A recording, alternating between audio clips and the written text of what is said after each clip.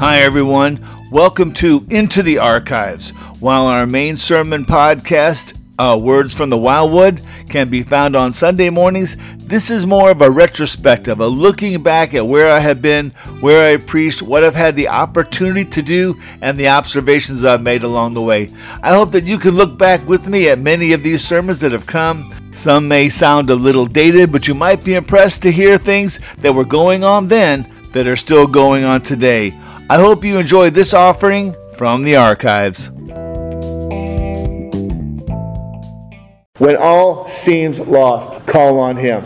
How many of us have stood in a hospital room or laid in a hospital bed and thought all was lost? How many people in this room have faced cancer surgery? Specifically, cancer surgery, the great C word of our generation, the word that scares everybody. Everybody is frightened of cancer. Today they had a report on the news. Cell phones will give you cancer. Don't put them next to your body. Don't put them next to your head. Keep them, this far away so they're totally useless. Even the little earpieces you use, that's going to give you brain cancer. Here's the thing. Am I afraid of a cell phone? No. You know why? Because God wrote down before eternity began the day of my birth. And He will and has written down the day of my death. When the day of my death comes, can anything a doctor can do save me? No. Can anything I do by worrying save me? No. Because God is going to take me when God's going to take me. All I have to do is live every day He gives me to the absolute fullest, so that when I pass from this earth, I do so with no regrets, having left nothing unsaid and no work undone. Amen? Amen. Look at this tonight. God doesn't play games. When all seems lost, you need to call on Him, because God is a God who is serious about His plans and about His people. Deuteronomy 4:23 through 27. Take care lest you forget the covenant of the Lord your God, which He made with you, and make a carved image, the form of anything that the Lord your God has forbidden you. For the Lord your God is a consuming fire, a jealous God. When you father children and children's children, and have grown old in the land, if you act corruptly by making a carved image in the form of anything, and by doing what is evil in the sight of the Lord your God, so as to provoke Him to anger, I call heaven and earth to witness against you today that you will soon utterly perish from the land that you are going over the Jordan to possess. You will not live long in it, but will be utterly destroyed. And the Lord will scatter you among the peoples, and you will be left few in numbers among the nations where the Lord will drive you. Now that's a harsh way to start a speech, isn't it? I mean, everything Moses has said so far has been harsh, because he is trying to get it through the minds of the Israelites that this is serious. This is serious business. God is not going to play with you. You are about to receive the inheritance that your fathers didn't get because they disrespected and disobeyed God. How many of us are really, really fearful that if we disrespect or disobey God, God is going to do something to us? I would say that 99% of people in our churches in America today do not believe God will do anything to people who are disobedient. But I'll tell you what God does do to people who are disobedient. He removes from them the one thing that you cannot beg, borrow, or steal: peace.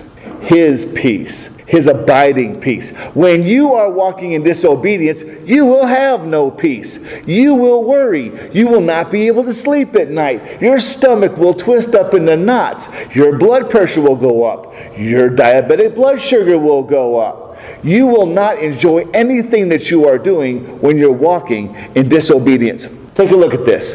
Verse 23.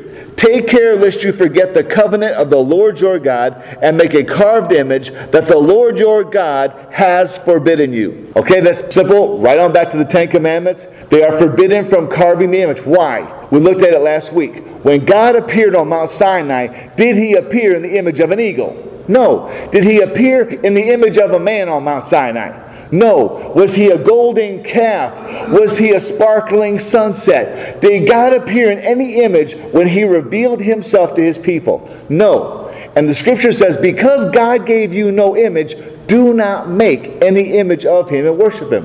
And why is that so important? Because every pagan nation has always made God to look like them. The Egyptians were the worst. They always gave a man or woman's body to their gods and then used the head of an animal to represent some characteristic of that creature. And that was their God. Like them, but a little bit different, more terrifying. God does not have a physical form that we can look upon. Unless you're a Mormon, then God looks a whole lot like, Mike, except with a longer beard and more hair, But fortunately for us, we know the truth. God doesn't look like anything we've ever seen. In fact, nobody has seen God's face and what? Lived. That's right. So take care. Be warned lest you forget the covenant that the Lord your God made with you. Through whom? Through Abraham.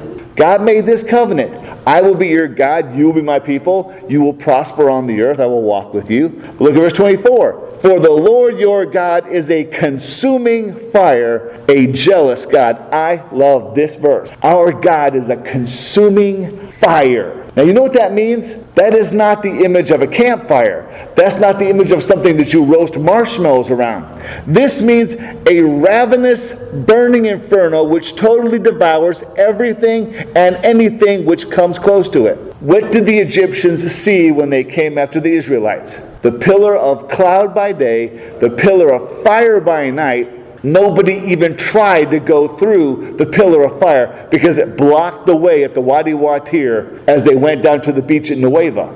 That pillar of fire would have utterly annihilated anything that came close. That is what Satan knows about each and every one of you. If he comes after you, he has to go through the ravenous, consuming fire. Isn't that great to know? God has put a pillar of fire about you. Nothing can touch you. Not cancer, not financial difficulties. Nothing can touch you that God has not allowed for his reasons, for his purposes. There are no accidents. There are no whoopsies in the universe. It doesn't just happen. There's a purpose and a plan for everything God either does or allows. You understand that, church? Now I know that half of you disagree with me because I've had this fight with you already. I'm not changing. You know why I'm not changing?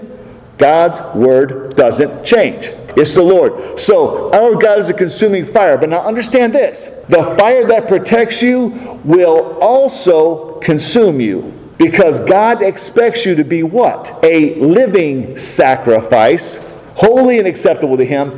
That means you got to lay yourself on that altar. God applies to you his flame. You are utterly annihilated.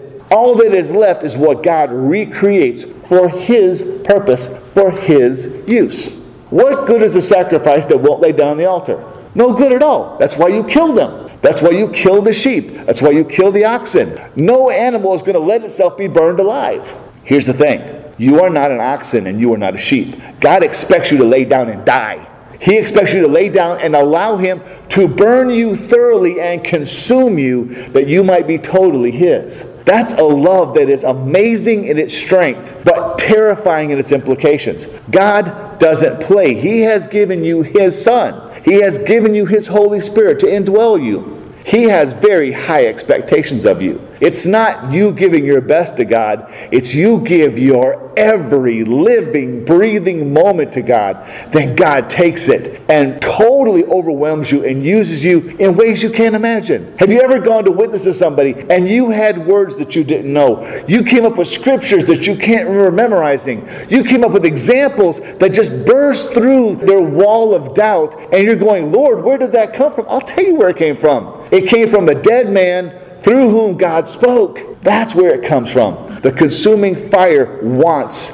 to completely take you because that's what God is. He doesn't take half or part. He takes all of us. Look at the rest of it. Verse 26. I call heaven and earth to witness against you today that you will soon utterly perish from that land that you are going over the Jordan to possess. If you disobey God, he says, if you go in there and you bring idolatry into that land after God cleans it, after God purifies it, after he gives it to you, if you pollute your marriage, if you pollute your relationship with your children, if you pollute your responsibilities at church, in a cell group, as a deacon, anything, you pollute that, And God will remove you from that position of influence and that position of authority. He will remove you from all those things that you have taken wrongly. And that's what I love about this. Because God says, I'm giving you the land. Go live there, honey. But you screw it up, and I will kick you to the curb. I will throw you out in among the nations,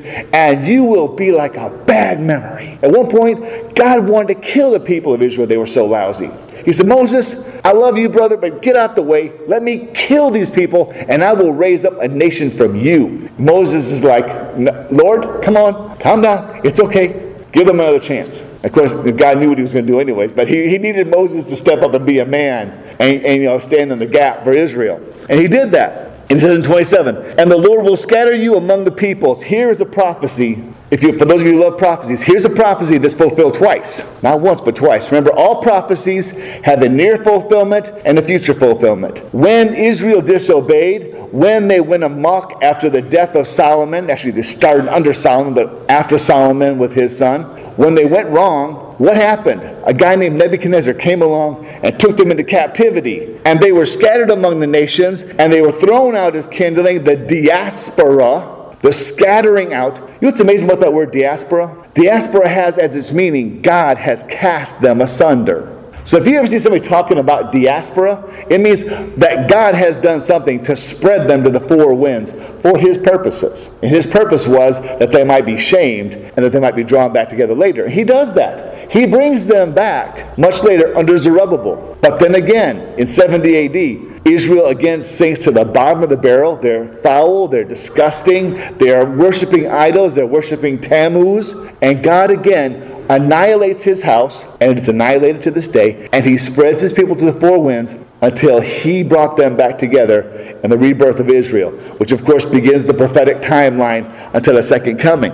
So you have an important prophecy. If you disrespect God, if you bring idolatry into the land, if you pollute the house, God will blow you to the four winds. You will disappear until the day he brings you back. Look at verse 28. And there you will serve gods of wood and stone and the work of human hands that neither see, nor hear, nor eat, nor smell. This is so important, church. Notice what happens when we disrespect God. When we disrespect God, he gives us to what? He gives us to the false gods that we place in his stead. Notice this. They are gods of wood and stone, the work of human hands. Many of the prophets talk about this. Now they cannot see, so they cannot see your need. These gods you worship, this God you create on paper or in your own mind, he can't see your needs. Worse, he can't hear your prayers. This false God cannot hear when you mumble his name, when you sit there and repeat the same stupid words again and again and again. He can't hear because he's not real. He's a hunk of wood. He's a piece of stone. When I was in Thailand, I saw the reclining Buddha. Beautiful, mammoth Buddha laying on its side, the little sleepy eyes and the little toes sticking out. Gorgeous statue. And it's surrounded by all these little stone Buddhas. And they go out there and they dress the little stone Buddhas in all the little robes. And they change the robes for the different festivals. And they throw flowers out. And you're going, that's a lot of work for a rock. And for a piece of stone. And for some beaten gold. Because it can't see you when you come to see it. It can't hear you when you pray to it. It can't eat the food you lay before it. And it can't smell the incense you burn to it. It is vanity. It's vain religion. And that is what God will give you up to if you will not stay faithful to the God who has revealed himself to you.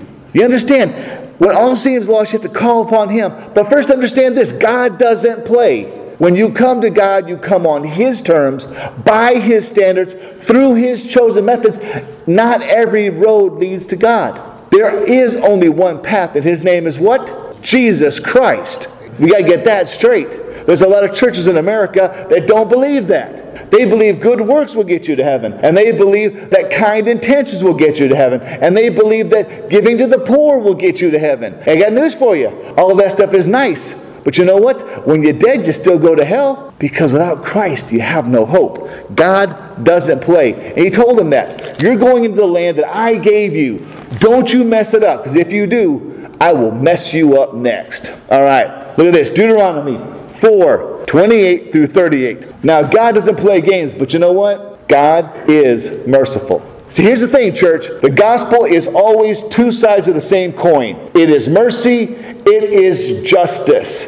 It is vengeance. It is grace. If you don't have vengeance, you don't have grace. Because if you're not going to lose something, if you're not in danger of eternal hell, then Jesus didn't have to die on the cross. You get it, church? When your friends say, why do I need a Savior? You say, because you are going to hell, my friend. And you're going to hell because you've offended a holy God. And you've offended a holy God because you've disrespected His Word and what He has shown you. And you know what? The vast majority of people know that they have disregarded God. They know they've pushed Him to a corner. They know they've shoved Him to 1 day a week or 1 hour a week. They know it. But look what it says here. Deuteronomy 4, 28 through 38. And there you will serve gods of wood and stone, the work of human hands that neither see nor hear nor eat nor smell. Very important. Remember that? But from there, from that place where your gods can't see or hear, from there you will seek the Lord your God and you will find Him if you search after Him with all your heart and with all your soul. When you are in tribulation and all these things come upon you in the latter days, you will return to the Lord your God and obey His voice. For the Lord your God is a merciful God. He will not leave you or destroy you or forget the covenant with your fathers that He swore to them. For ask now of the days that are past, which were before you since the days that God created man on the earth, and ask from one end of heaven to the other, whether such a great thing as this has ever happened or was ever heard of. Did any people ever hear the voice of a God speaking out of the midst of the fire as you have heard it and still live? Or has any God ever attempted to go and take a nation for himself from the midst of another nation by trials, by signs, by wonders, and by war, by a mighty hand and an outstretched arm, and by great deeds of terror, all of which Yahweh, your God, did for you in Egypt before your eyes? To you it was shown that you might know that the Lord your God, that Yahweh your God, there is no other beside Him. Out of heaven He let you hear His voice that He might discipline you. And on earth He let you see His great fire, and you heard His words out of the midst of the fire. And because He loved your fathers and chose their offspring after them, and brought you out of Egypt with His own presence by His great power, driving out before you nations greater and mightier than yourself, to bring you in, to give you their land for an inheritance, as it is this day. Man, that is extensive. I love it. This shows you God's mercy. Verse 29. But from there you will seek the Lord your God, and you will find Him if you search after Him with all your heart and with all your soul. There's that consuming fire. God doesn't want just your prayers. He doesn't want just your offerings. He wants every second of your life, every minute of your day, every decision that you make. He wants all of it. Now, how many of you, without raising your hands, but you can do it in your brain, how many of you think that's too much to ask? I can't give that much. I'm not strong enough to give God all of my life. Why does He want everything? What about the 5 minutes for me? I mean, this is 2010. What about me time? When's my time? Doesn't God leave me a little something? Let me answer your question. No, He leaves you nothing. Because what you had before was wood, hay, stubble, and junk. What you would have if He gave it to you was wood, hay, stubble, and junk. What you give Him through His power, by His leading, is gold, silver, and precious stones. That's what it comes down to. Look at verse 30. When you are in tribulation, the word means temptation or a tight spot. When you come into a temptation, when you come into that tight spot, when you don't know what to do, when you don't have money for a doctor, you don't have money to pay the bills, when the doctor says, cancer, you're going to die. That's tribulation. That's a tight spot. When you are in tribulation and all of these things come upon you in the latter days, twofold prophecy. Latter days has two meanings. The first of that is later in the future. The second meaning is in the very last of days. Yes, Israel encountered all of this in the future under Nebuchadnezzar. But they will again encounter it in the last days under the Antichrist as he tries to destroy the last remnant of God's people, which is Israel. Understand, when we're gone, God's attention turns to Israel. But as God's attention turns to Israel, sweetheart, so does Satan's. And Satan has only one desire. He's tried it many times through history. Exterminate the people of God, that God might be shown a liar. Because God said, my people will persist to the end till I come for them. There will always be a remnant. That's what His Word says.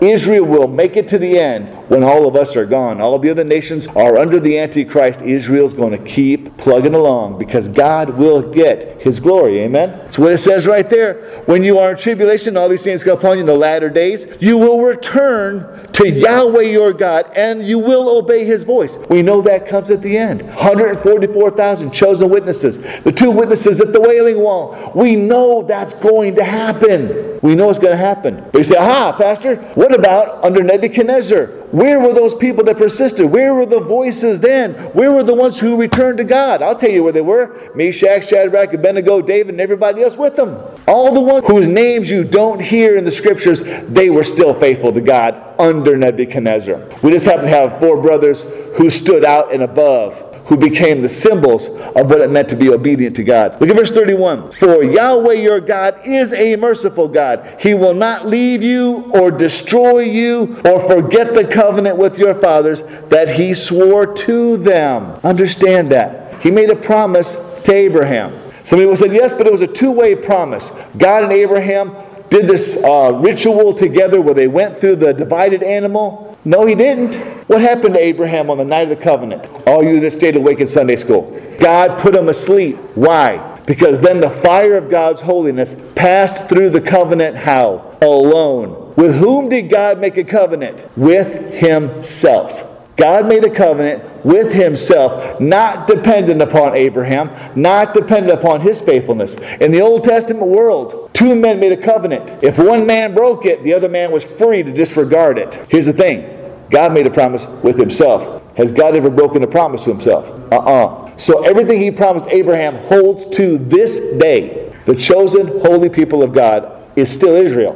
Don't ever get that wrong. We are the wild olives grafted in. But our life comes through Israel and always will. That's important for you to remember because the world wants to change that and say the church is now the chosen people. Anyone that says that is a liar and you need to walk away from them because they don't know the Word of God at all. Forget the covenant that He swore to your fathers, that He swore to them. That remnant will remain. But go on. Look what it says right here in verse 33. Did any people ever hear the voice of a God speaking out of the midst of the fire as you have heard it and still live? That's it. No man has seen the face of God and lived, but they sure heard His voice. It scared them so bad. What did they say to Moses? Moses, don't let God talk to us again. We'll die. You know why they would die? Because if I say to my daughter, your mother wants you to do this, she can go, Dad and Mom haven't been talking much lately. Maybe Dad's pulling a trick on me and Mom really didn't say it. Okay? So she disregards my words because it's not Mom's word. But if Mom says, daughter, go do this now,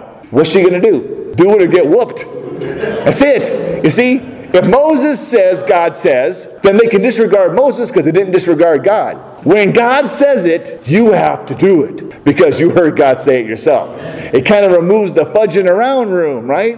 That's what this is all about. He reminds them, you heard God's word. You might have been 10, you might have been 11, but you were there with the people. You heard the words. You heard God lay down His laws. You have to obey because you don't have an excuse. You were there. He goes on. Or has any God ever attempted to go and take a nation for himself out of the midst of another nation, which Yahweh your God did for you in Egypt before your eyes? The Exodus, the single most important event in the life history of Israel. The most important event, the thing that makes them a people, is the Exodus. Because God gathers them together out of slavery. He leads them out, and from that day on, they are His people. They go to His mountain. He speaks to them. He gives them His law. They are His chosen possession, and they will carry His word to the world. That's the most important day in Hebrew history. That's where it all begins. That's why He keeps bringing them back there. The most important day for any of us is the day that we were saved. The day we said, Lord, save me.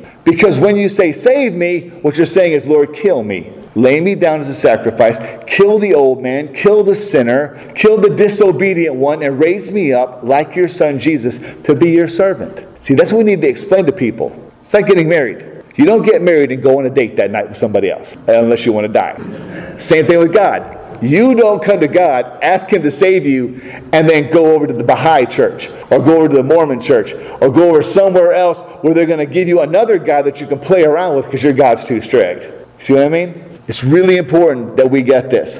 Verse 35.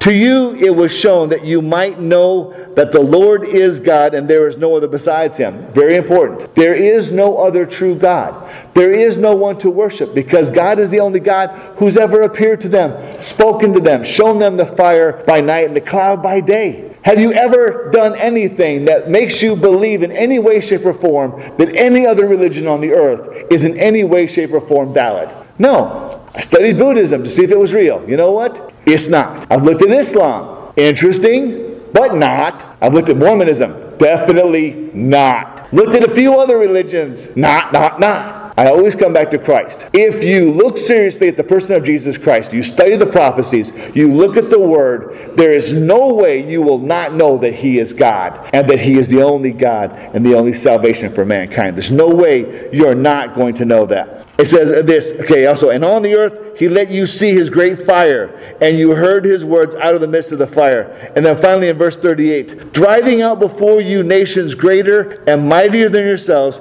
to bring you and to give you their land for an inheritance, as it is this day. They had this cleaned house on Sihon and Og, and He was laying before them all the kingdoms of the Canaanites, and He is about to wipe them out. He is going to go before them like a tide, and He is going to mow them down, and He is going to give them a land. And He is saying, I am going to do this. So have you ever seen a God that would do this for His people? Bring them out of slavery and give them another land. A land they didn't work for, vineyards they didn't plant, fences they didn't build, herds of cattle that they didn't raise. Has anyone ever seen such a thing on the earth? The answer is no. It is the one thing that stands out about Christianity, is God is an outstandingly merciful, amazing God. To take people who were poor, broken, refuse, the bottom of the heap, and He elevated them to be His priests, His people, His sons and His daughters. That's what's so amazing about it. But let's finish it up tonight. So God doesn't play games when it comes to His way of doing things. It's His way or the highway.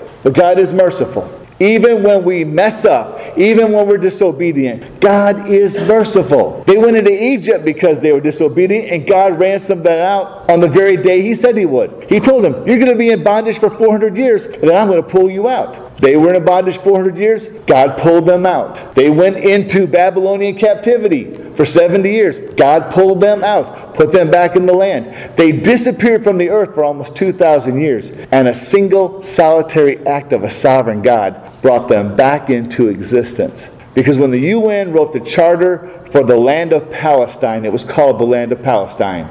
It was one stroke of a pen from a man that learned in Sunday school that this is not called Palestine. This is called Israel. That stroke of an American president's pen brought Israel back into existence. And it would only happen because he knew that the Word of God said, this is the people of Israel. And He gave them back their identity. He gave them back their land. And now we are poised for the culmination of that story. We've already been through Revelation, so we know what it is. All right, finally at the end. Deuteronomy 4, 39 and 40. Because of all this, we should serve God faithfully. Amen? Serve God faithfully. Here's what it says. Know therefore today and lay it to your heart that Yahweh is God in heaven, above and on the earth beneath. There is no other God. Period. Therefore you shall keep His statutes and His commandments, which I commanded you today, that it may go well with you and with your children after you, and that you may prolong your days in the land that the Lord your God is giving for you for all time. That is so important. We as a nation stand at a turning point. We as a nation stand at a point where we choose the God that we serve. We either serve the God who was set down in the Constitution, the God who was set down clearly by the founding fathers, set down by the Bibles that were distributed to every person who came into this country in that first 100 years. We either are going to serve the God of the Bible, or we're going to serve this new God. And the new God's name is practicality. It's called globalism. We're going to be global citizens. If you're going to be a global citizen, you have to accept all gods, all religions, all deities, all ways of life. You know what I say? Bah humbug! Call me Ebenezer Scrooge. There is only one God, and I will worship no other.